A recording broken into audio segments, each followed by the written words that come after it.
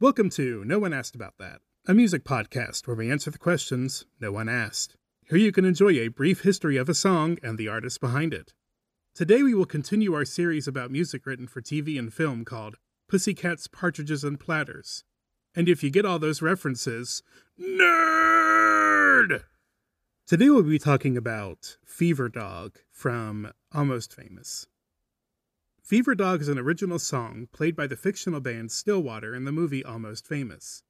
Almost Famous being the somewhat autobiographical tale of Cameron Crowe's misspent youth as a young writer for Rolling Stone magazine in the 1970s. The soundtrack included multiple original songs, including this one written by rocker and film composer Nancy Wilson. You may know Nancy from a little band called Heart. They're a little obscure, I don't know if you've heard of them, for which she was the guitarist and backing vocalist, along with her sister Ann Wilson, who was the lead vocalist. As preparation for this project, Wilson listened to old road tapes she and Crowe had made in the 70s.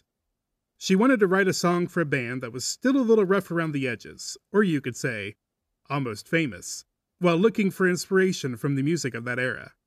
You can definitely hear the song channeling the likes of Led Zeppelin, aping John Bonham's opening groove on Until the Levee Breaks. Recorded on vintage equipment of the time to give it a particular sound, a certain warmth they were looking for, this song can only be described as incendiary. With that said, here's Stillwater with Fever Dog. Thank you for listening to No One Asked About That.